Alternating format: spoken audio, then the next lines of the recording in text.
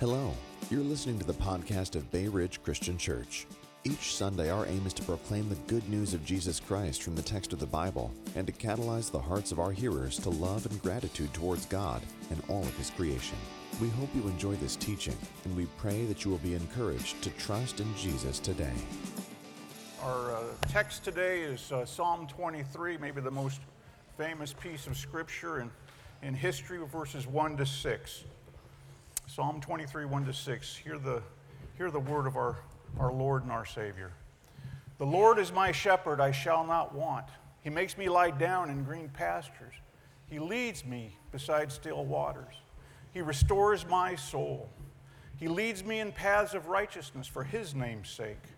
Even though I walk through the valley of the shadow of death, I will fear no evil, for you are with me. Your rod and your staff, they comfort me. You prepare a table before me in the presence of my enemies. You anoint my head with oil. My cup overflows. Surely goodness and mercy shall follow me all the days of my life, and I shall dwell in the house of the Lord forever. In the year 969 BC, 1,000 years before Christ, a war broke out between King David and his third son, Absalom.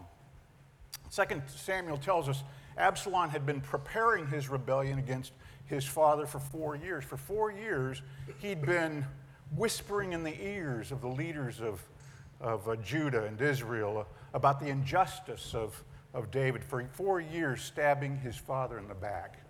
And finally, Absalom strikes. He raises an army, he declares himself king, and he marches on Jerusalem to dethrone his father and put the city to the sword. But David gets wind of Absalom's betrayal, and with only minutes to spare, he pulls a few things together. He calls together his most loyal servants and soldiers, and David abandons the city. And David, as David flees, he turns east and goes through the Kidron Valley, which in Hebrew means valley of deep shadow or darkness. And it's through this valley of darkness that David flees, and it takes him past the Garden of Olives and onto the Mount Olivet, and there, as David trudges up the mountain, he weeps bitterly over the loss of his throne, over the betrayal of his son, and the sense that he's been abandoned by God. But David doesn't stop on the Mount of Olives. He goes over the mount, he goes through the wilderness, and eventually over the Jordan River. And I start with the description of this event from 2 Samuel because most Jewish scholars believe it's this event that led David to write Psalm 23. And Psalm 23 isn't the only psalm that calls back to Absalom's betrayal. In Psalm 22, David expresses crushing grief and anguish over the betrayal of his son. But then David's army routs the army of Absalom. Absalom is killed, and the rebellion is crushed at the Battle of Ephraim's Wood. And so David writes Psalm 24, which is a psalm of gratitude to God for restoring David to his throne. And so Psalms 22, 23, and 24 move from lament and deep betrayal and grief through rescue in Psalm 23, and then to restoration in Psalm 24. But if all these psalms are portraits of David and some poetic ballad of some obscure king and some far-off rebellion, then they're not very relevant to us. They're about as relevant to us as Homer's Iliad or Caesar's Gallic War. I mean, they may tell us about David's grief, his anguish. They may even tell us a little bit about God's provision for David, but they're not actually relevant to our problems and what we're going through. They may be interesting and informative, but they don't really speak to us. Another way we can read Psalm 23, which isn't wrong, but I think it's inadequate, is if we see this as a story about ourselves. And I'm not talking here about the Hallmark crowd. I'm talking about evangelicals and evangelical preachers who teach things like the story of David and Goliath is about you fighting the giant in your life, or Esther standing up to Haman and Xerxes is about your stand against injustice, or that the story of the lion's den is really about you standing with Daniel. Sure, that makes it more relevant, but I don't think that's really what ultimately this is about. You know how to read the Old Testament, right? Everything in the Old Testament is just a pale shadow of really what's going on. It's really all about Jesus Christ. Every page, every scripture points to Christ. And we know that because Christ told us that. In John's Gospel, chapter 5, verse 39, Jesus is talking to the Pharisees, and he says, "You study the scriptures diligently because you think that in them you have eternal life. These are the very scriptures that testify about me, yet you refuse to come to me to have life." So the real significance to us in Psalm 23, and all the rest of the Old Testament for that matter, is that they're all ultimately about Christ. They're just rough sketches that Christ comes and turns into ultimate reality. Because the real author of Scripture is the Holy Spirit of God. And he wants us to see, I think, something amazing and compelling and wonderful in Psalm 23. I think David was aware of that. In 2 Samuel chapter 23, we hear David's final words before his death. And in verse 2, he says, "The Spirit of the Lord spoke through me, and his word was on my tongue." I think David knows that God is speaking through him. I think he knows he's only a throne warmer for the true king that will be born as his offspring. And he knew that what he said and what he did would point to the true Christ. Now, normally we take a passage of Scripture and we go through it verse by verse or concept by concept, and that's exactly what we should do. That's important. But the more I looked at Psalm 23 and its place between Psalm 22 and 24, the more I thought that to zero in verse by verse would be to miss a larger point that I think is important we understand. And that point is this: Psalm 23, along with its bookend Psalms, Psalm 22 and 24, are really prayers prepared by Jesus Christ that he would pray 1,000 years later to God the Father. To see what I mean, we're going to start with Psalm 22, and we're going to put Psalm 23 in context. Back before the 12th century, when theologians started numbering the Psalms, each psalm was actually known by its first phrase. That was the title of the psalm. And Psalm 22 starts with the phrase, my God, why have you forsaken me?" Then the psalm goes on to describe something so horrible, there really is no parallel in David's life for it. The psalm describes an execution. And I've taken a few excerpts here from Psalm 22 to show you what I mean. Verses 1 and 2. My God, why have you forsaken me? Why are you so far from saving me, so far from my cries of anguish? My God, I cry out by day, but you do not answer. By night, but I find no rest. And then 6 through 8. But I am a worm and not a man, scorned by everyone, despised by the people. All who see me mock me. They hurl insults, shaking their heads. He trusts in the Lord, they say. Let the Lord rescue him. Let him deliver him, since he delights in him. And then verses 14 through 18. I am poured out like water. All my bones are out of joint. My heart has turned to wax.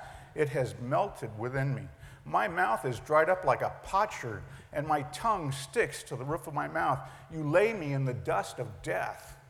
Dogs surround me. A pack of villains encircles me. They pierce my hands and my feet. All my bones are on display. People stare and gloat over me. They divide my clothes among them and cast lot for my garment. Now, let's be clear about this. We know more about David than we do just about any other figure in the Old Testament.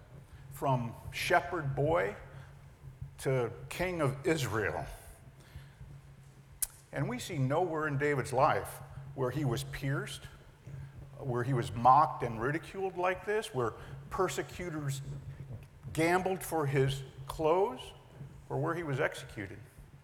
Where do we see those things? We see him 1,000 years later as Christ is crucified on Calvary. And so it seems plain that 1,000 years before the cross, writing by the Holy Spirit, David is pointing forward to him, to Christ and his death. In preparing for this psalm, I was really interested in how Jews considered Psalm 22, this detailed description of an execution. So I looked for how Jews explain the psalm and its obvious picture of Jesus on the cross. And I happened across this passage in the Jewish Encyclopedia. Here's what the Jewish Encyclopedia says about Jesus' death. Whatever had been Jesus' anticipations, he bore the terrible tortures due to the strain and cramping of the internal organs with equanimity till almost the last, when he uttered the despairing and pathetic cry, Eloi, Eloi, lama sabachthani, the Aramaic form of Psalm 22, my God, why hast thou forsaken me?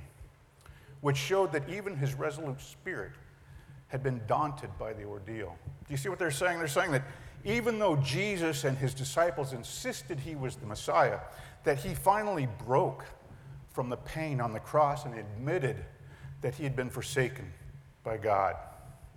And the Jewish Encyclopedia goes on. This last utterance was in all its implications itself a disproof of the exaggerated claims made for him after his death by his disciples. No Messiah that Jews could recognize could suffer such a death. Isn't that interesting? The Jewish Encyclopedia says that the cross, the very fact of the cross, disqualifies Jesus from ever being taken seriously as Messiah. And first, let me say that I think that's a perfectly understandable sentiment. In fact, I think by human standards, that's exactly the logical, reasonable conclusion you would draw. There is, at least by our standards, unlikely that we would ever think the most powerful being ever, an all-powerful being, would allow himself to be tortured and beaten and mocked and killed, especially in such a heinous way. Now, let's say I was a great political consultant. Let's just say that. Okay, let's say you were a great political consultant, and someone asked you to write a plan to start the greatest movement in the history of the world. Would you say, hey, I have an idea? First, you get arrested, then you get tortured, then you die a really horrible death. Then your followers come along and start this great movement. You probably wouldn't write a plan like that, and if you did, your client would not be happy. That's not a great formula for starting the greatest religion in the history of the world. Look at the founder of every other religion. They all died of old age, most of them in their beds, highly regarded, wealthy. Buddha, Confucius, Muhammad, Abraham, they were all old men, wealthy and full of years. Not Jesus. Captured, tortured, killed at age 33. Look, you can't treat Jesus like you do the human founders of every other religion. If God is who he claims he is, and if Jesus is who he claims he is, then he's not going to be what you expect. He's not going to be like any God we create. That makes sense, doesn't it? And Psalm 22 is startling because on the cross, Jesus points back 1,000 years to this psalm, which points forward 1,000 years to him. How can it do that? Because David wasn't the author of Psalm 22. The Holy Spirit was the author. And while David may have been the human agent that penned it 1,000 years earlier, Jesus knew he would pray this prayer on the cross. It even quotes the word of the crowd. It even quotes the word the crowd used to ridicule and mock Jesus. Listen to verses 7 and 8 in Psalm 22. All who see me mock me. They hurl insults, shaking their heads. He trusts in the Lord, they say. Let the Lord rescue him. Let him deliver him, since he delights in him. The King James Version says he was laughed to scorn. He was laughed at, mocked, ridiculed, despised. They laughed him to scorn. He died alone, betrayed, and bereft. Now look at Matthew 27, the account of Jesus' crucifixion in the New Testament. Verses 41, 42, and 43. In the same way, the chief priests, the teachers of the law, and the elders mocked him. He saved others, they said, but he can't save himself. He's the King of Israel. Let him come down from the cross, and we will believe in him. He trusts in God. Let God rescue him now if he wants him. For he said, I am the Son of God. They laughed him to scorn. And there on the cross, he cries out, my God, why have you forsaken me? And in saying those words on the cross, he shows the crowd's ridicule and scorn are actually fulfilling the precise prophecy of Psalm 22. Psalm 22 proves Jesus was exactly who he said he was. He was the Messiah, the anointed one of God. He might look helpless as they pierced his hands and feet, but in fact, he's powerfully fulfilling his own scripture. Look at verse 16. Dogs surround me, a pack of villains encircles me. They pierce my hands and my feet. It might seem as though he's lost the battle and there's nothing left but surrender, but in fact, he's the conquering hero who proves he's in complete control. As they gamble for his clothes, he might seem like a figure of disgust, but he's actually showing that he is the true Messiah promised of old, the one who must suffer, who must die, and who will be raised again. Imagine that. A bleeding Christ nailed to a cross, surrounded by mockers who scorn him and taunt him. And he says, look, Father, we got him right where we want him. And so I spent more than half my time talking about Psalm 22 and a sermon about Psalm 23, but I want to spend what's left of my time on really just three things that are so important we understand about Psalm 23. And those three things are these: Christ's presence, Christ's purpose, and Christ's promise. First, Christ's presence. And this one's quick because we've already said Psalm 23 are the words of Christ to God the Father written 1,000 years before Good Friday and Easter Sunday. The Lord is my shepherd. Though I walk through the valley of the shadow of death, I will fear no evil. My cup overflows. Or as the old Geneva Bible put it, my cup runneth over. How can we know this is the prayer of Jesus to the Father?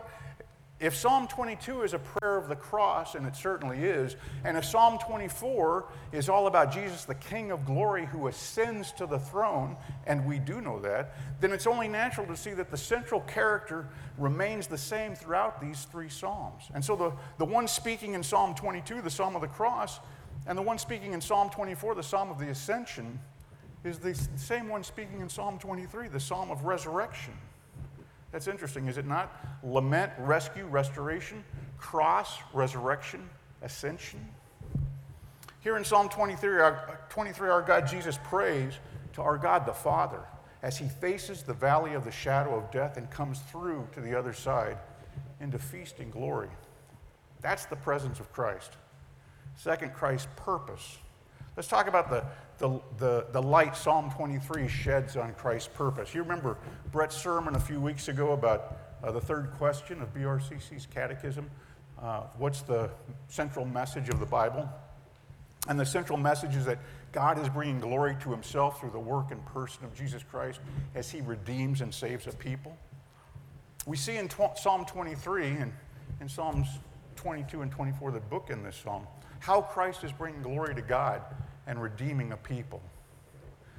And he's doing it by joining our suffering, living the perfect life we couldn't, dying the death that was rightfully ours, then rising out of the dark valley into abundant blessing. Have you heard of protest atheism? There's a fellow named Stephen Fry who's a British actor and writer and commentator who's part of this protest atheism movement. And when he was asked what question he'd most like to ask God, here's what he said: bone cancer in children? What's that about? How dare you create a world with such misery? That's not our fault. It's utterly evil. To Fry and those who subscribe to protest atheism, the question isn't, does God exist, as much as it is, if he does, why would we want to have anything to do with him? Protest atheism isn't really belief or disbelief in God so much as it is rejection of God. To put it in the words of actor Robert De Niro, if God exists, he has some explaining to do. It's always interesting to me that these folks discovered suffering and evil and act like this is some new kind of game of gotcha. It's some sort of proof for their atheism, as though religious scholars haven't been dealing with the issues of suffering and evil for thousands of years. So what's God's answer? What does he say to Stephen Fry and Robert De Niro? What's his explanation? Well, he doesn't actually give us an explanation in these Psalms. He doesn't answer the question, why is there suffering? He could. There are plenty of other places in the Bible where he tells us exactly why there's suffering and who's to blame for it. But that's not what he does here. He doesn't give us an answer. He gives us a person. In these prayers, Jesus gives us himself. Through the Holy Spirit, he's giving us notice, 1,000 years notice that he's going to share in our predicament and our pain.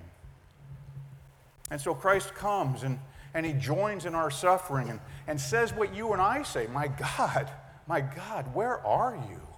Why are you so far away? What about my pain? What about my anguish? Why don't you do something?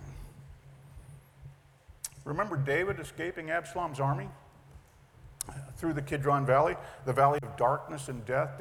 David's on the run, and David is heartbroken as he escapes. Within minutes of his life, he crosses the Kidron and climbs up the Mount of Olives. And 2 Samuel says he's in tears and grief.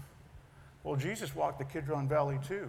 John 18 tells us that 1,000 years after David flees, Jesus follows the same old escape route. On Thursday night, after the Last Supper with his 12 disciples, Jesus crosses the Kidron Valley, the valley of deadly darkness, and walks on to the Garden of Gethsemane. So what's the difference between David's walk and the walk Jesus made? The difference is Luke 22. David keeps going past the Mount of Olives, through the wilderness,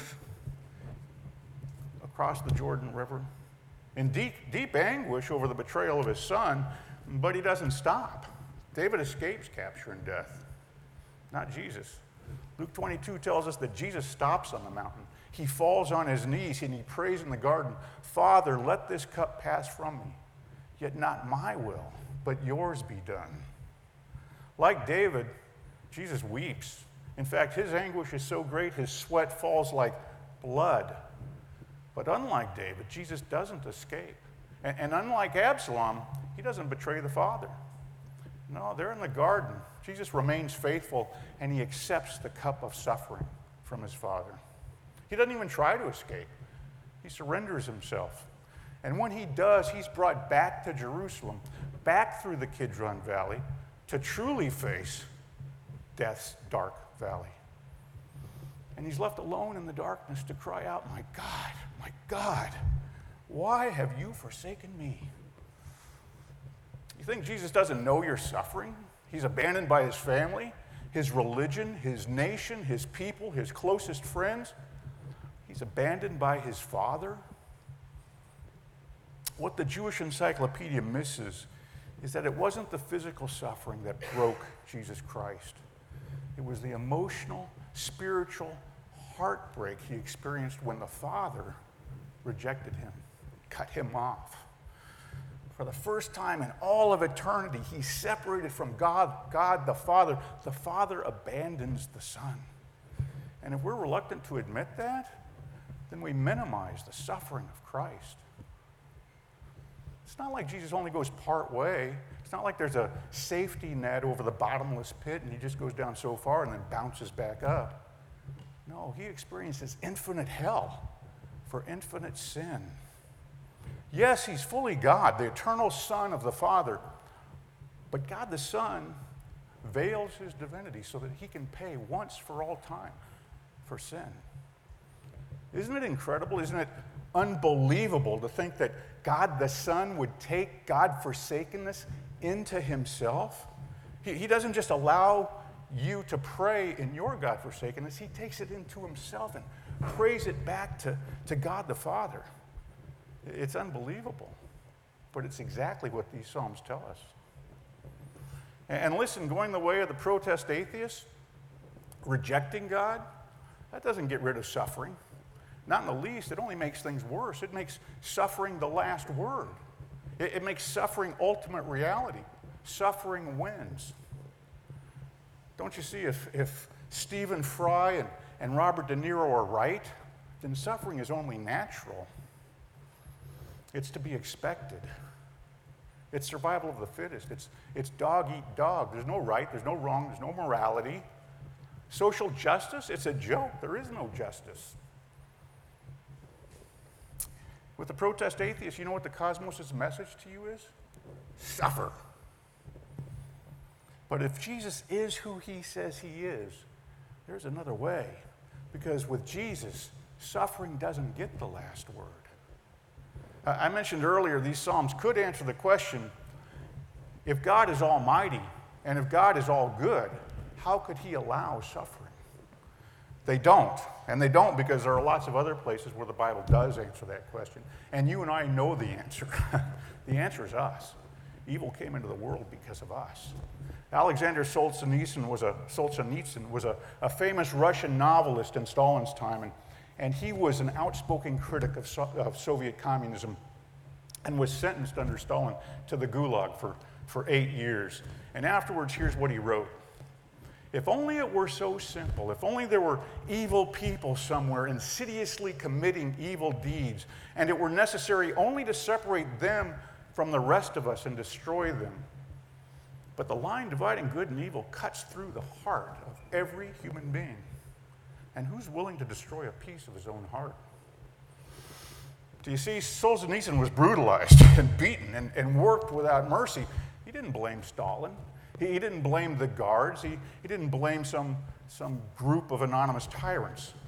No, he understood we're all capable of evil. It's one of the reasons he became a Christian during his stay in the Gulag. The evil in my heart and the evil in this world are inextricably linked. The world is messed up because I'm messed up. But here's what the Psalms tell us. Jesus came for a purpose. God could have prevented us from turning away from him and descending into darkness. He could have stopped us, but he doesn't. He pursues us. He follows us. He didn't leave us in our foolishness to suffer. He went with us, and he walks the valley of the shadow of death, so you don't have to walk it alone.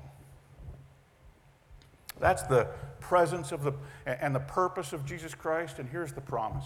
This psalm tells us that Jesus walks through the valley, but he isn't afraid because he knows what's waiting on the other side. And it isn't a funeral, it's a feast. Look, if Psalm 23 is just a poem on a Hallmark card, then you and I have a lot of trouble. Because when you're walking through the valley of death, a poem ain't gonna cut it. You need a champion. You need a savior. But if Psalm 23 are the words of Jesus Christ, then you can know death doesn't get the last laugh. Jesus gets the last laugh. Because death isn't a funeral. God turns it into a feast. That's what he does. That's who he is. That's the business he's in. And he loves his business. Because he drank the cup of suffering down to the very dregs. Now his cup runs over. Suffering is not hopeless. It doesn't have the last word. Even though I walk through the valley of the shadow of death, I will fear no evil, for you are with me. Your rod and your staff, they comfort me. You prepare a table before me in the presence of my enemies. You anoint my head with oil, my cup overflows, or my cup runneth over. This isn't just the future hope of the Messiah as he faces down death in the dark valley. This is the promise he makes 1,000 years before the cross. 1,000 years before the cross, he promises he'll walk the valley, he'll punch through the shroud of death and pain, and he'll come out the other side anointed to a cup runs over. And it's true. I know it's true because 1,000 years later, the greatest suffering of all time happened. God the Son endured the infinite hell of infinite sin. The greatest suffering inflicted on the greatest person. But on the other side of that valley, on the other side of Good Friday, was Easter Sunday. The greatest suffering achieved the greatest glory. Look, I don't know why Jesus lets a maniac kill 22 people in El Paso, Texas. But I do know this. God isn't interested in painting over this perishing, broken world. He's not interested in redecorating. He wants to renew. He wants to rebuild. He wants to take us through the valley and punch a hole through that shroud of pain and suffering and death.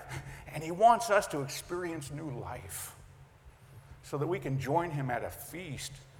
And as his cup runneth over, our cup overflows. Let me just ramble for 1 second here about application.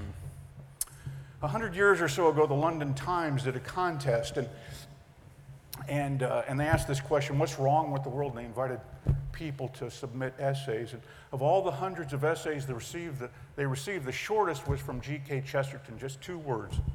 What's wrong with the world? Chesterton responded, I am. Do you see that your ultimate problem is you? Do you understand the problem of this world is sin? It's our turning away from God and our trying to take God's place. And God didn't stop us from turning away. He allowed us to make the choice, and we ruptured the relationship. We brought mayhem and calamity and disorder into the world. Second, have you weighed the valley against the overflowing cup? Yes, we've sinned and disfigured the image of God, but Christ has brought restoration. Christ compared the deathly dark valley against the flowing cup, and he calculated the flowing cup was worth the valley. And if that's Christ's calculation, then surely whatever valley we're walking, the victory will be worthwhile. Even the forsakenness of the Father was worth the cup. How puny and small will our pains and sufferings appear once we've experienced the feast?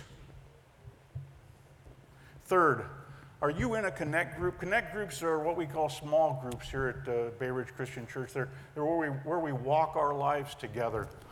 We discuss Scripture, we join in fellowship, but we also get to know one another. We share each other's suffering and pain, and we pray for one another. We also share each other's joy, and we praise God for his presence and for his purpose and for his promise. If you're not in a connect group, you need to join one. You can go online. There's a list of them on the website. You can go to the Welcome Center. We have one here that meets after church across the hall. You're welcome every Sunday. And so today we're going to come to the table. And as we do, we're going to be reminded that though, like Davis, we suffer, Christ suffered more. His anguish was greater. On the cross, not only did the world reject Jesus, we thrust him up into heaven, and heaven went dark and rejected him. The Father rejected him. He took the wrath for sin that should have been ours and gave us the righteousness that belonged only to him. And on Easter Sunday, he rose, conquering sin and hell and death once and for all. We're all going to suffer, Christian or not. The question is not whether you suffer, it's where you're standing when you do. Whatever you're going through, look at Jesus Christ and ask yourself whether you can trust this suffering God. There is no other hope. Without this Jesus, suffering becomes ultimate reality. You're on your own.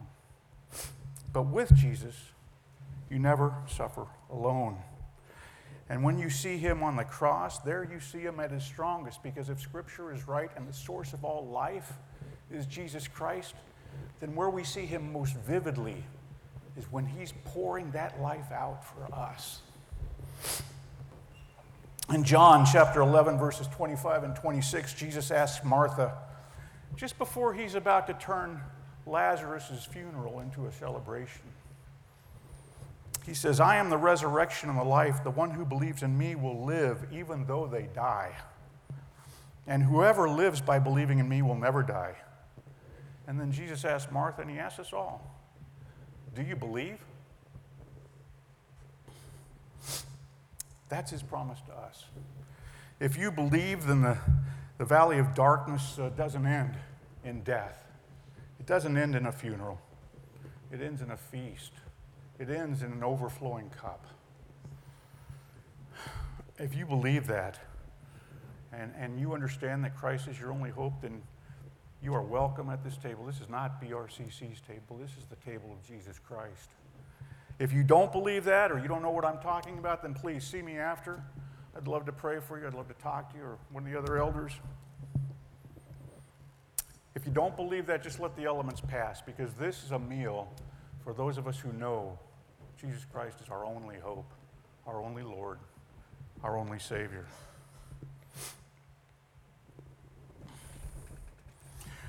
For I received from the Lord what I also passed on to you. The Lord Jesus, on the night he was betrayed, took bread, and after he had given thanks, he broke it. And he said, this is my body, which is for you. Do this in remembrance of me. In the same way, after supper, he took the cup, saying, this cup is the new covenant in my blood. Do this in remembrance of me. For whenever you eat this bread and drink this cup, you proclaim the Lord's death until he comes. Father, we thank you for Jesus Christ and what he has done to restore us to you, to himself, and to your Holy Spirit. We know we are unworthy, and we recognize our only hope is your love and Christ's sacrifice. And so it's to Christ's promise we cling, and in thanksgiving for that promise we take this meal. Amen.